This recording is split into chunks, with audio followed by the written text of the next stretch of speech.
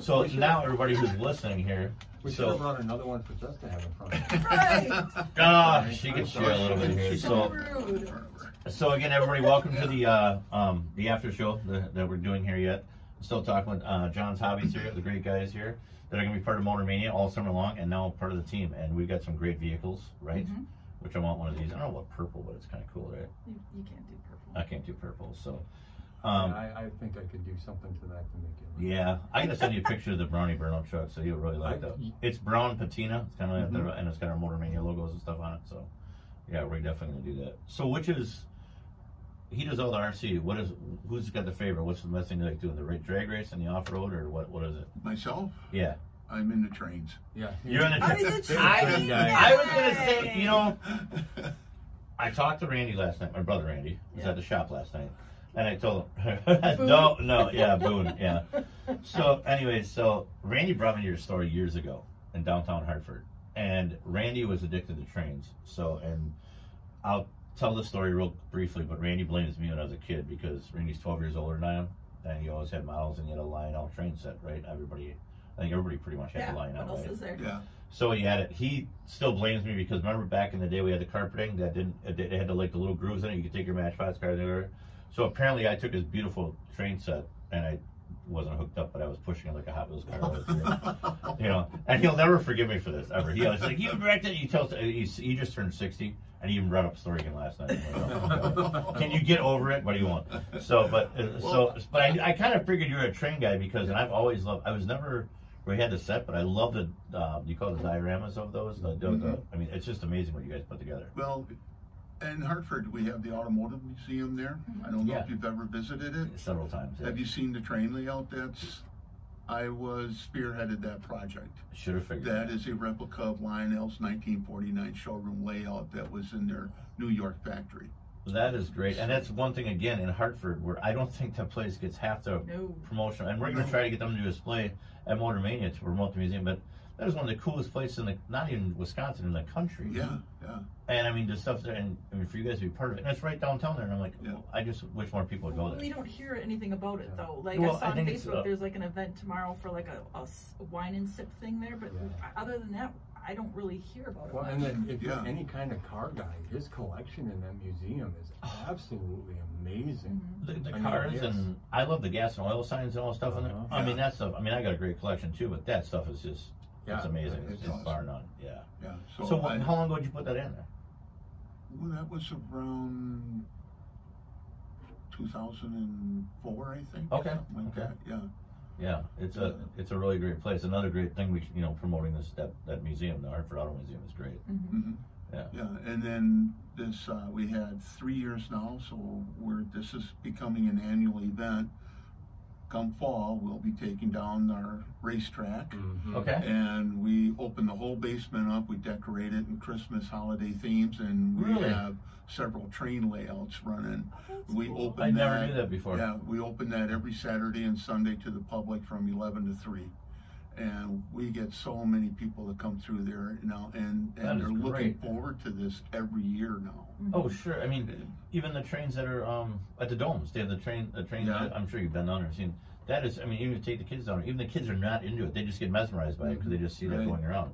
And that's a great thing. Yeah, so it's a fun thing for us, and we have a small group of guys now that are picking it up and helping maintain it, because it takes a lot to maintain this thing now.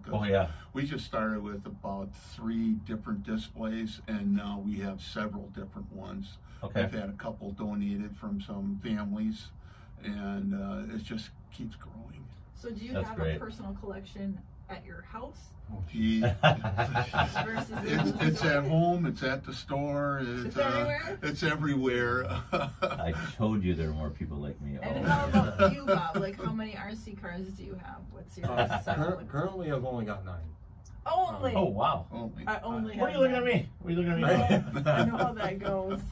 I mean, granted, 2 or 3 of them are in different states of disrepair because with work and everything, the mechanic always neglects his own vehicle. That's pretty much what it's turned into. I mean, it took me almost 2 weeks to get this thing back together. So are you the one that does the repair in the shop, or do you have other staff for that? It's mostly me. Every now and then we've got Mike will do little things here. Or I'll wrench on it.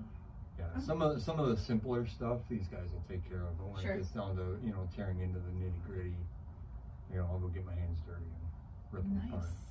Because I do all the train repair. Yeah. Okay, I figured. Is that still as popular as it used to be? It's popular, yeah. I mean, I've restored trains going back to 1928.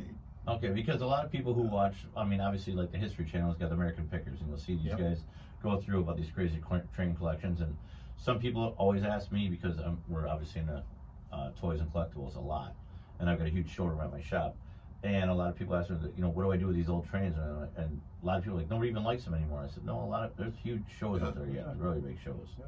Like people really into. He's backlogged on the repairs, so. Well, that tells you. I've been out of commission for a while now. I have rotator cuff surgery. Okay. I'll forgive you for that. Yeah. I'm recovering. There you go. One thing I was going to ask you is that, you said you started this over 30 years, you said 30 years ago? Yeah. What made you get into it? Well, it was right after my divorce, and I was walking downtown, and I came across a small hobby shop that was there at the time, and the guy says, "You want to buy my hobby shop?" I just was floored. I says, "Well, I don't have any money right now, and he said, "Well, then forget it." So a friend of my sister, she opened up a small secondhand shop, and we were talking. She said, "If you have any ideas on something else I can do to add to the store here, let me know." And I had a hobby wholesaler call me up and say, "Hey, John, for this much money, you can open an account with us." Wow. So I went down by Lori and I says, "How about if I rent a 4-foot by 8-foot cabinet space from you on shelves?" She says, "Yeah." I said, "I'm going to put hobby supplies in." So I went home.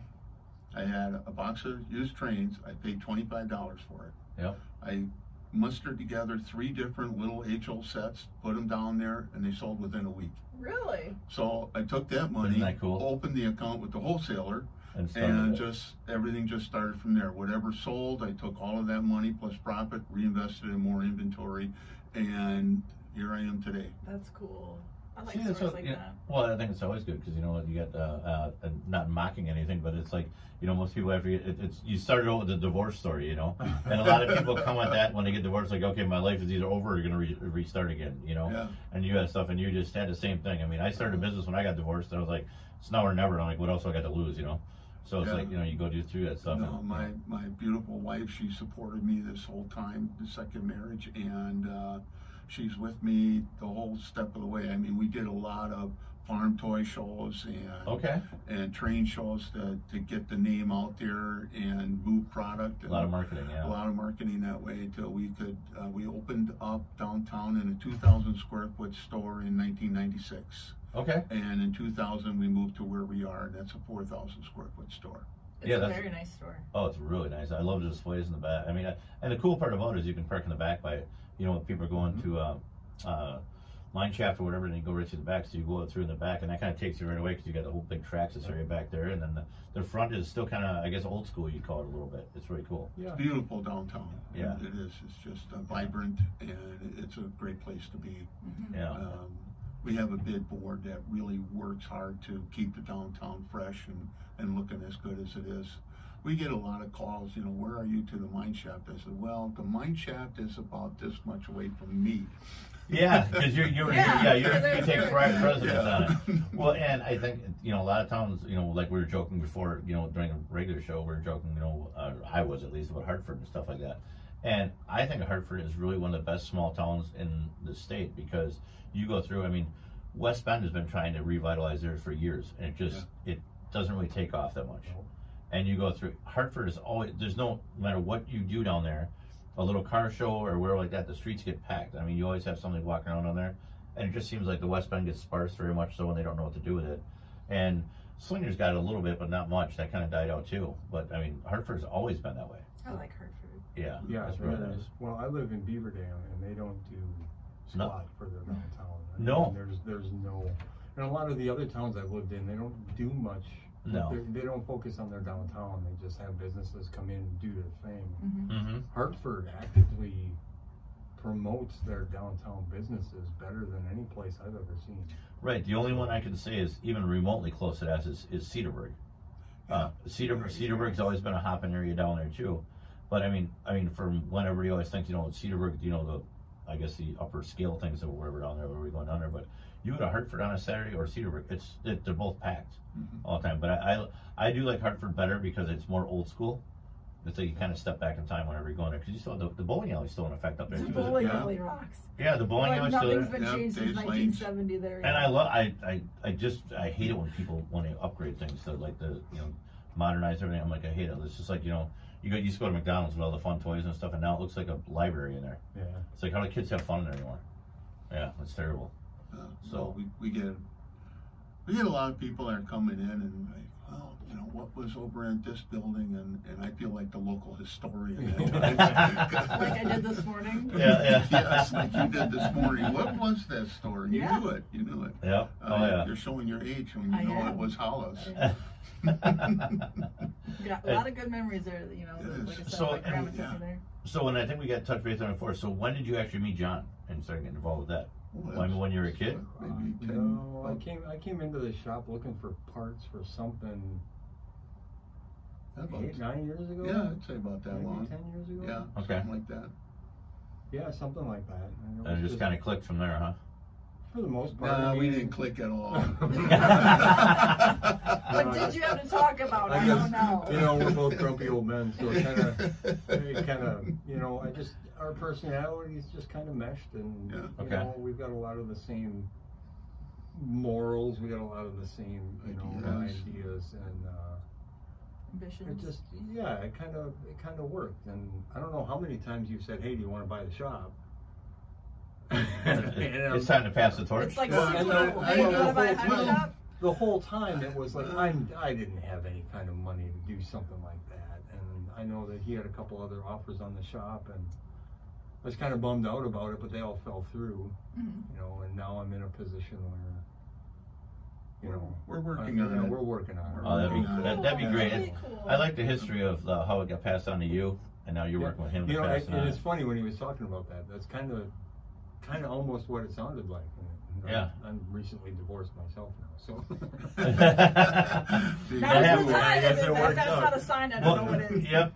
They always say man or woman, there's nothing more, more threatening or whatever, or more demeaning than somebody who's already got down, nothing else to lose. You can only go from the top from there. So it's like, watch out, especially when they're quiet, you don't know what's going on. And the next thing they come, like, where you been the last couple of years? Like, well, I started a business. Bought a hobby shop. Bought a hobby shop, yeah. And it'll be great. I mean, and it's got to be so much fun with you guys when the kids come in and just go through the store and just hang out with the kids, right?